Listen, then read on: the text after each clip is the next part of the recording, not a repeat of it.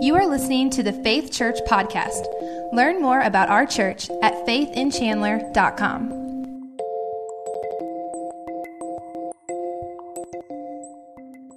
This has been an incredible start to the new year. 2019 is off to a great start. I know that we're still very early in the year, but I'm just so thankful for how God has worked over the last several weeks. We have had more first-time guests over these last couple of months than I would have ever dreamed that we'd have. And if you are here and you're one of our guests that you came for the first time and you've been coming back, let me just first say thank you so much. The reason that we went to 2 services was to make more room for our friends and neighbors to come and be with us. And so you're helping that be worthwhile. Our volunteers are putting in the extra effort. It takes a lot more coordination and a lot more communication and a lot extra effort. And so for you to be here gives value to the things that they're doing. And so thank you for that. Because so many of you've been coming back, I hope that you feel right at home. And hopefully the messages that I've been sharing over the last couple of weeks speak right to where you're at. But today's message is going to be a little different. So I want to give you 2 challenges, just 2 words of encouragement before I get into the message. First of all, if you're one of our first-time guests, you've been coming back here in the beginning of the year, let me encourage you to just keep coming back and master the art of coming back. Master the art of showing up. And the fact that you're here during the early service on Spring Forward Sunday shows that you're headed in that direction. And the reason I tell you to master the art of showing up is because when we continue to show up, God will continue to work in our hearts and lives. I can say that with confidence because what Scripture tells me is that God is fully committed to our sanctification. And sanctification is just a big church word for progress or growth as it relates to the Christian life. As we get closer to God, He makes these changes in us, and that's what we call sanctification. And we know that this is near the heart of God because when Jesus was in His final moments with the disciples in the Last Supper, before He's about to be arrested and put on the cross, He prays. And when Jesus prays, He says these words in John 17:17. Sanctify them. He's praying for the disciples. Sanctify them through Thy truth. So Jesus is praying to His Father. He's praying to God, sanctify them. When Jesus had a moment to pray for the disciples in the last days that He would be with them before the cross, He prayed that they would be sanctified. So that is near to the heart of God. That's what Jesus wants for us. So if we keep showing up, God will continue to work in hearts and lives. The second thing I want to say to you is that today's message may be less direct for you because it's all about renewal. And if you're new, a message on renewal doesn't really seem to fit, right? Because you're already new. But I want you to think about it this way, all right? Imagine if a young couple gets married and their friends and family are there for the wedding ceremony and the wedding is beautiful and gorgeous. The reception is great. Everybody talks about what a wonderful wedding it was. The couple goes off on a honeymoon. They come back on Friday from their honeymoon and they call all of their friends and family that was at the wedding the previous Saturday and they say, listen, we want you to come back to the church this Saturday because we are going to renew our vows. That would seem a little odd because they just got married a week ago. For them to be renewing their vows, it would kind of make us think, is there a problem? Do they need to already renew these vows? And so it might be that where you're at right now, because you're new in your relationship with Christ or you're new in coming to church, renewal isn't really what you need to hear. However, imagine that young couple, they go on their honeymoon, they've had that beautiful wedding, they go on their honeymoon, they come back on Friday, and then on the following Saturday, someone in their distant circle of friends or relatives, there's an older couple that's celebrating their 50th wedding anniversary, and on their 50th wedding anniversary, they're going to renew their vows. And so they go to that ceremony. And it would be appropriate for them to be there and watch this older couple that's been together for all of these years to renew their vows. In fact, it would be even more important to them. Because they're new in their marriage, it would be more important to them to learn something in those moments. And so if you're new today, my message is really going to be talking about those of us that have been walking with Jesus for a while, being renewed in our relationship with Him. But if you're new, there's something for you to learn this morning. Now, the reason that we're talking about renewal is that last week we looked at Lent as a season of repentance. Today we're looking at Lent as a season of renewal because when we focus on the cross, when we focus on the work of Jesus for us, it renews our passion, our zeal for Him. When we look at what God did for us, it sparks that passion that we have once again. Right now we're in a season of spring where the sun is coming back, right? The days are getting longer. We just went forward an hour, so it's going to get dark even later. It's going to feel like things are starting to warm up. The trees are going to start to green up. The plants are going to start to bud forth. And last week we talked about the seed that's planted in the spring, crossing that line where it's no longer a seed and it becomes a plant. We talked about how when we turn from our sin in repentance, we cross this line where we become a follower of Christ. And we had this idea of a seed being planted and becoming a plant and then going to harvest in the fall. And that's what happens with an annual plant. A plant that you plant every year. You plant it in the spring, it grows through the summer, and then it brings forth its fruit or the end of its cycle in the fall. But what about a perennial? A perennial is a plant that you plant once and it keeps coming back year after year. It endures many winter seasons. It endures many seasons of difficulty. The same happens for those perennial plants too. For those trees that have been there in that spot for decades, as the spring comes, as it begins to become more light and warmer, they spring back too. And what happens is during the winter, they go into a period of dormancy. And I don't know a whole lot about plants. I'm no farmer. I'm no gardener. So I read a little bit about dormancy. And I want to read just a couple of things about dormancy. The term dormancy refers to a perennial plant's state of temporary metabolic inactivity or minimal activity. In other words, it's like hibernation for a plant or a tree.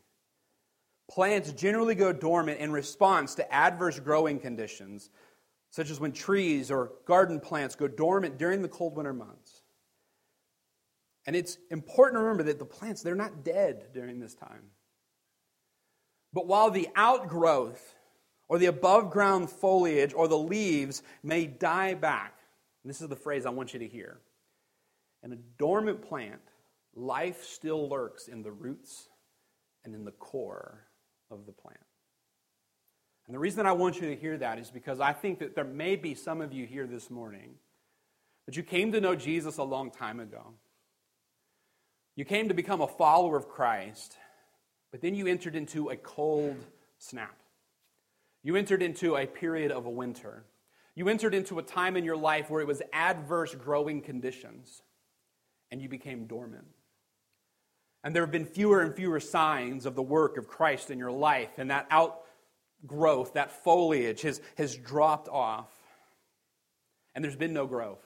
Because the other thing that article said is that there's no growth during dormancy, only conservation. It's all about just surviving, just holding on.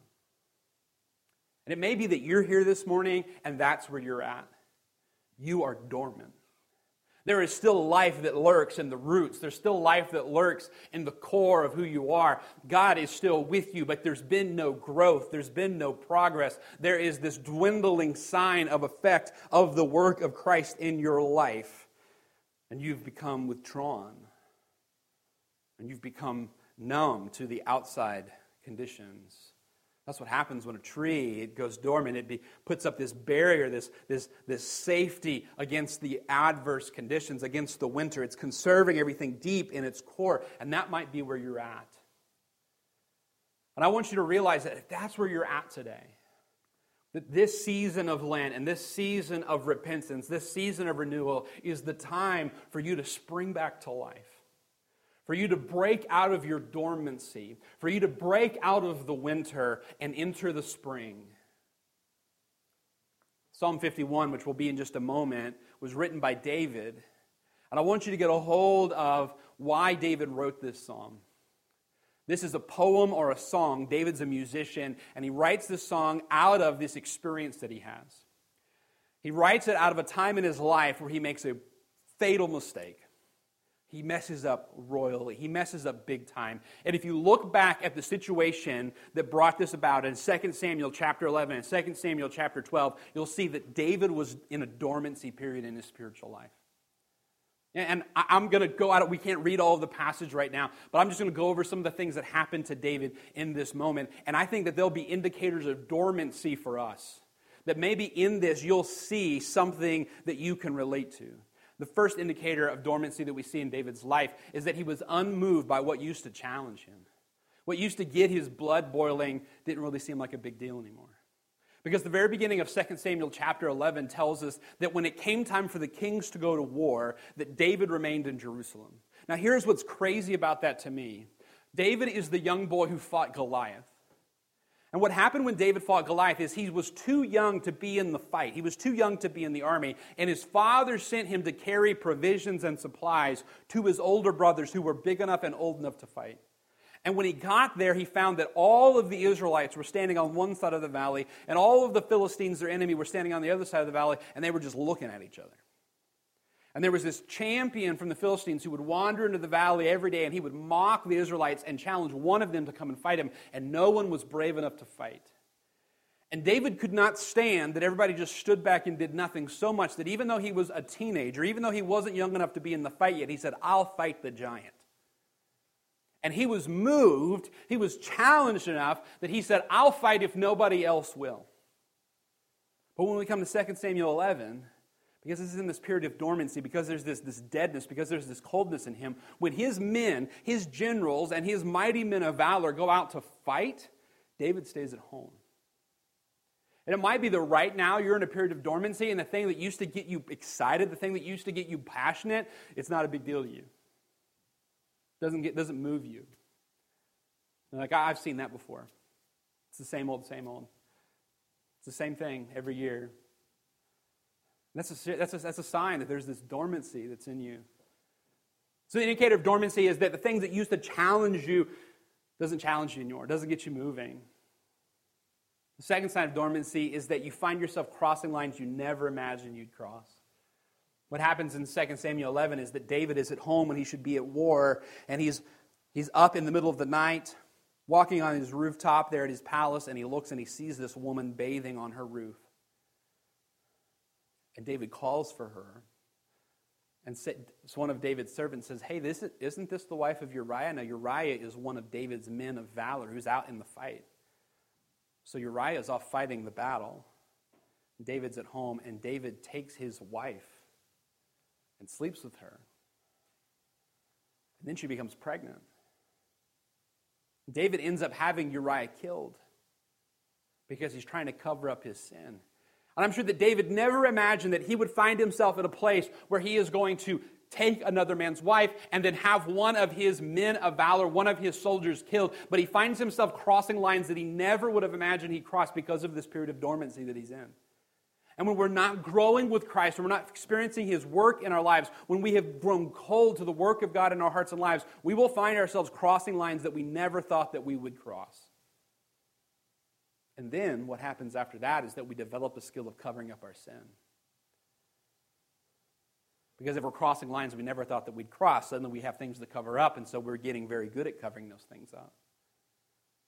When David finds out that this woman is pregnant with his child, he actually calls for Uriah, his soldier, to come home so that it will seem that it's his child. But the soldier, because he's a noble man, more noble than David in this case, he will not go home and sleep in his bed with his wife while his men, his soldiers, are fighting in the fields. So he sleeps out on the road. He sleeps out in the street. He sleeps out with the guards because he feels that's only appropriate while his men are in the battlefield for him to sleep outside. So David calls Uriah up to the palace the very next evening, has a feast, gets Uriah drunk, gives him plenty of wine so that he's drunk so that when he goes home, he'll cross those lines that David's already crossed, those lines of morality and honor, but Uriah still does not go home. And so when Uriah goes back to the battle, David sends in Uriah's own hand the message to the general, put Uriah at the very front of the battle so that he'll die. David has developed this web of conspiracy to kill this man because he's getting really good at covering up his sin. And our guilt knows no bounds of ingenuity. When we are in our sin and in our guilt, we will cover it up with every means possible. And the lines that David crossed just propelled him to cross more lines. God's not happy with what David has done. So God sends his man, his prophet named Nathan, to go and confront David. He brings the message of the Lord, but he gives David a story first. He tells David, he says, "Listen, king, I need you to hear this story about two men who live in our kingdom. One man had a one lamb, one sheep that he kept, and it was almost like a family pet. The children loved this lamb. And his neighbor was a rich man with many flocks of cattle. And the rich man had an acquaintance come by. And the rich man said, "Let me make a feast for you." And when he went out to his field, instead of looking at his herds of cattle that he had, that he could kill for his guest, he saw his neighbor's one only lamb. And he took and he killed that lamb and he fed it to his guest. David hears this story and he is incensed. He is furious. He said, "This man must die, because he has stolen from someone." And Nathan looks at him and he says, "David, you are the man. You are the man who has done this.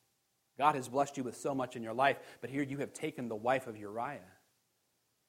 You've stolen from him, and then you've stolen his life." And what's crazy about this moment is that David, in the midst of his sin, wants to bring swift justice upon this man who's stolen this lamb in the story. The fourth indicator of our dormancy is that we will judge others harshly while giving ourselves a free pass. You ever been there? You can see the sin in everybody else's life except your own. You can see what everybody else needs to do, the change that needs to happen in everybody else's heart and life except for your own heart and life. You can't see it in your own heart and life. And that's where David is at. Because he's in this period of dormancy, because he's in this period where he is far from God and he is not listening to the leading of the Spirit, he's ready to judge someone else harshly, to bring about swift justice on them, but he's not concerned with his own sin. Nathan says, "You are the man." Nathan is God's prophet. He delivers God's message. And the truth is that everyone needs a man like Nathan in their life. I figured at this point Ashley was going to say amen from the back because her husband is Nathan. But everybody needs a prophet in their life. Everyone needs someone that will tell them the truth, even if it's not easy to hear. Nathan is known for bringing two messages. He did a lot in his life as a prophet, but there are two main things that he's known for in Scripture, and both of them are times that he had to deliver bad news to the king. You know, when God had called me to preach, I did not view it as, all right, I got a life full of giving people bad news. But there are times that that's exactly what I'm called to do. Deliver bad news. And Nathan looks at David, he says, "You are the man." And this morning, if God's calling you out, if Scripture is calling you out, then I need to look at you and I need to say, "You are the man. You are the woman." Lent is a season that we look to the cross. We look to Christ's death, burial, and resurrection. And Easter is an occasion of hope because Christ rose from the grave. But the cross is an occasion of guilt because the reason that Jesus died on that cross is my guilt. It's my sin. When we sing about Jesus paying it all, He's paying for my sin. He's paying for my shame. He's paying for the things that I have done. It's for my sins. And what Scripture does when we focus on the cross is it brings our sin out into the light. It brings our sin out before us. What Nathan did in this moment is he tells David this story so that he can bring David's sin out into the light. And the very best thing that can happen to us is that God brings our sin out into the light, brings our sin out before us so that we can't deny it any longer. A couple generations ago, one of our associate justices in the Supreme Court said that sunlight is the very best disinfectant. Because when it's brought out into the light, when the crime is brought out into the light, it is done away with, it is eradicated. But we love to live in the dark. We love to live in hiding. David thought he had done this thing in secret and that he'd covered his sin, but God brought it out into the light, and the light and the heat of that conviction and that condemnation is what spurs David to write Psalm 51. The reason that he writes this poem is because of his great sin that has been brought out into the light by the prophet Nathan. So let's look at Psalm 51 and verse 1. Have mercy upon me, O God, according to thy loving kindness. According to the multitude of thy tender mercies, blot out my transgressions. Wash me thoroughly from mine iniquity, and cleanse me from my sin. For I acknowledge my transgression, and my sin is ever before me.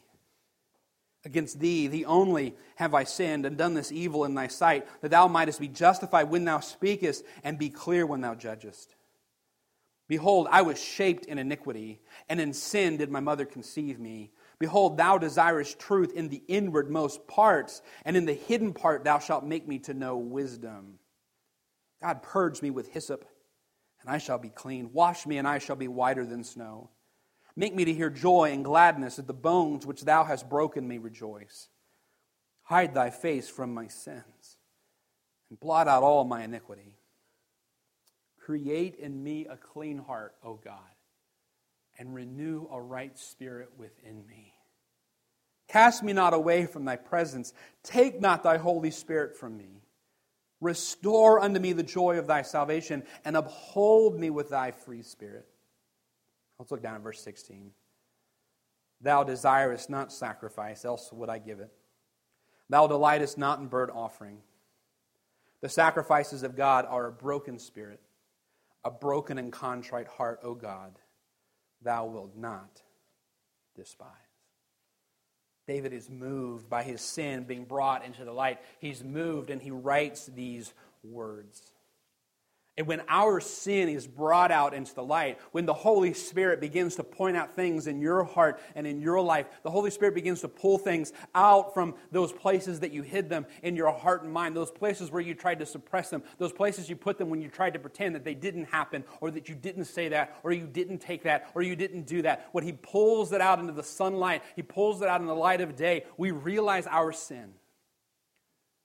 And what is it that David says here? He says, I acknowledge my transgressions. My sin is ever before me. And when we feel the weight of our sin, when we see what it is that we have done against God, everywhere we look, there's our sin. Everywhere we turn, there's our sin before us. And then David says in verse 5, behold, I was shaped in iniquity. In sin did my mother conceive me. He's saying, it's in my nature to do the wrong thing. And when we see our sin before us, it's easy for us to recognize, I do this all the time. It is my default mode. It is what is normal for me. It is natural for me to do the wrong thing. And what Scripture teaches us is that we are not only sinners by our actions, by the things that we do and the things that we say, but rather we're also sinners by our nature. That it is in us. In our bones. It wants to come out, the sin that we're constantly giving ourselves to. It's in us. And this is why it is so dangerous for us to live in a place of dormancy. It's why it's so dangerous for us to live in a place where we're not growing. Because if there is no forward momentum, if there is no forward progress, our natural tendency will be to go back towards our sin. There is no standing still. There is no, I'm just going to take a break for a while. We're either moving closer to Him or we are fading away from Him. David said, it is in me to do the wrong thing. Because of our nature, because of our natural inclination to do the wrong thing, conservation can only last so long. And if you stay dormant and you don't wake up in the light and the heat of spring, you don't wake up in the light and the heat of God's Spirit convicting you, you don't wake up in the light and the heat of God's preacher preaching the Word to you, if you don't wake up and there's no forward momentum, you're just going to fade back. If you went down to Evansville Regional Airport and you hopped on a plane to anywhere, and the pilot came over the intercom and he said, ladies and gentlemen, I'm afraid to tell you that our engine is failing, you know you're in trouble. Because without forward momentum, the natural inclination of that airplane is to fall. And it might be able to glide for a little bit, but it's not going to go very far. It's not built for that. It is built for constant propulsion, jet propulsion, forcing it farther into the sky. And if the engine dies, it stops flying. And with us, if we stop growing, we stop moving closer to the Lord, it is our natural inclination to fall prey to the gravity of our own sin and of this world and the nature of what is in us and all around us. And we'll fall to the earth. If we lay dormant, if there is no movement, no renewal, we'll fall to the earth in our sin. So what does David do? Does David say, all right, I'm going to knuckle down. I'm going to get serious about this thing, God. I'm going to try harder.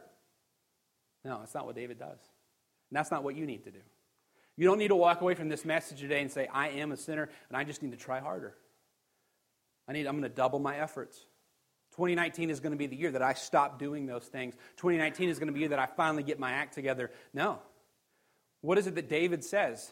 David does not say, God, I commit that I'm going to stay true. I'm going to do my best. No, he says, wash me, God, from mine iniquity. Cleanse me from my sin. Purge me with hyssop and I shall be clean. Create in me a clean heart, O God. Renew a right spirit within me, O God. Restore unto me the joy of thy salvation and uphold me with thy free spirit. It's not in us. You can't fly on your own. It's only if the work of God is happening within you. So when our sin is brought out before the Lord, when our sin is ever before us, when the Spirit convicts us of the sin within us, that sin of apathy, that sin of anger, that sin of just not caring, that sin of bitterness, we don't need to try harder, we need to give it to Him. And He will wash us and cleanse us and renew a right spirit within us. It's for that reason that those last two verses I had you read, David says, God, you don't desire a sacrifice from me. And a sacrifice was the religious practice of the temple. If he was going to go be more religious, it would have been the thing for him to do. He says, God, you don't want a sacrifice from me. You want a broken and contrite heart. That's what you want, God. God doesn't want more religion from you. He doesn't want you to double down on your religious practices. Those will come if you return to Him. But He wants you to call out to Him and say, God, wash me. Cleanse me. I am broken over my sin. I am broken over my guilt and my mess and my need. God, I am ever aware of this sin within me. And remember, this is David, the psalmist, the poet, the warrior king of Israel, the one who killed Goliath. He's the one that has to write this because he's the one that's forgotten. And you might have been a warrior king for God's kingdom. You might have been someone who wrote songs to praise the Lord, but you need to be reminded this morning. You need to come out of your dormancy this morning. So there's no one here who's exempt from this message. Because Scripture called David a man after God's own heart, and he fell prey to spiritual dormancy. No one here can boast more than David could have. No one here could recount more things they've done for God than David did, but he was the one that was dormant.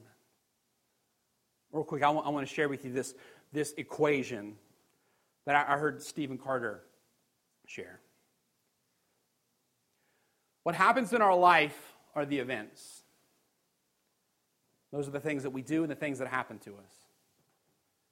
And we think that the outcomes in our life, the way that we end up living, the places that we find ourselves, is all because of the events. And they definitely come to bear, and they definitely play a part. But it's the events plus our response that determines the outcome. You know what made David different? What separated David was the way that he responded to this rebuke.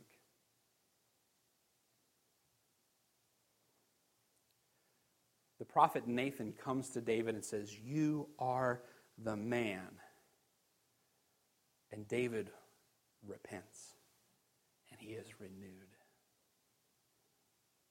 And the difference that will be made here is how you respond to the Holy Spirit convicting you of your sin. The Holy Spirit calling out to you and pointing out that you are dormant, that you are not growing, that you are not walking in the light of Christ. And as the light and the heat of His Word focuses in on your heart, how will you respond to that? Will you respond to it like a tree that starts to experience the warmth and the lengthening of days of spring? Or will you lie dormant as if it is still the winter? How do you respond when you think about the light and the heat of Christ dying on the cross? Not just because He had to die a martyr's death, but because He was dying for my sins and for yours. That is my ash, my dust, my sin that put Him on the cross. How does your spirit react to that? How do you respond to that event? That'll determine the outcome. And God works in the details and the events of our lives, but He invites us and He welcomes us to partner with Him. And here He calls out to David and says, David, you have fallen, you have turned from me, you have fallen from what I've called you to do. And David responds by returning to the Lord. Jesus told His disciples a story. He said that the kingdom of God is like a man who has a farm, and he plants wheat in his fields. And in the night, an enemy of the farmer comes, and he throws the seed of weeds or tares, weeds, into the air so that they scatter into his field. And when the crop begins to bud forth, the workers come to the farmer and they say, Farmer, someone has planted weeds in the field. Should we tear it all up? And the farmer says, no, because it is hard to distinguish between the weed and the wheat. And if you pluck it all up now, there will be no doubt some weeds that are missed and some wheat that is plucked up. Leave it. And as the summer passes, it'll become obvious which is which. You see, the difference between a weed and the wheat is that the light and heat of summer produce fruit in the wheat, but they produce nothing in the weed. And if the light and the heat of the cross and the light and the heat of God's word produces nothing in us, it does not move us, it does not move us to repentance, that is a sign that we are not the wheat, but we are a weed. And so what God does with His cross, what He does with the light and the heat of His word, what He does through the light and heat of Nathan's word of prophecy and revelation to David, is He brings about this fruit of repentance in David. And right now, God's calling out to you, and He's convicting you of your sin. He's showing you that you haven't been growing, that you haven't been moving forward, that you've been dormant, and that you are headed down. And if you don't respond to Him, the light and the heat of the cross does not provoke a reaction in you, it does not bring about a response in you, the outcome is that you are not the wheat, but you are a weed. In 1984, was an Avianca Airlines flight in Spain that crashed, killing all of the passengers. When investigators got the black box, they played the recording from inside the pulpit. They were alarmed to find that for several minutes before the crash, a warning within the cockpit was saying, pull up, pull up, pull up, pull up. The pilot was convinced that the alarm was malfunctioning. And this Spanish pilot, hearing this English-speaking warning saying, pull up, says, as can be heard on the recorder, shut up, gringo, and turns off the alarm. And they crash into the side of a mountain. What we've done in our culture, and what we've even done within our Christian culture, is we've gotten really good at ignoring the call and the warning of the Spirit. Pull up. Pull up. And we push it away, and we refuse it, and we reject it, and God is saying, it's trouble. It's trouble. Right now, as God's speaking to you, as the Spirit convicts you, will you respond? Or will you just try to shut it out? Let's bow our heads for a word of prayer.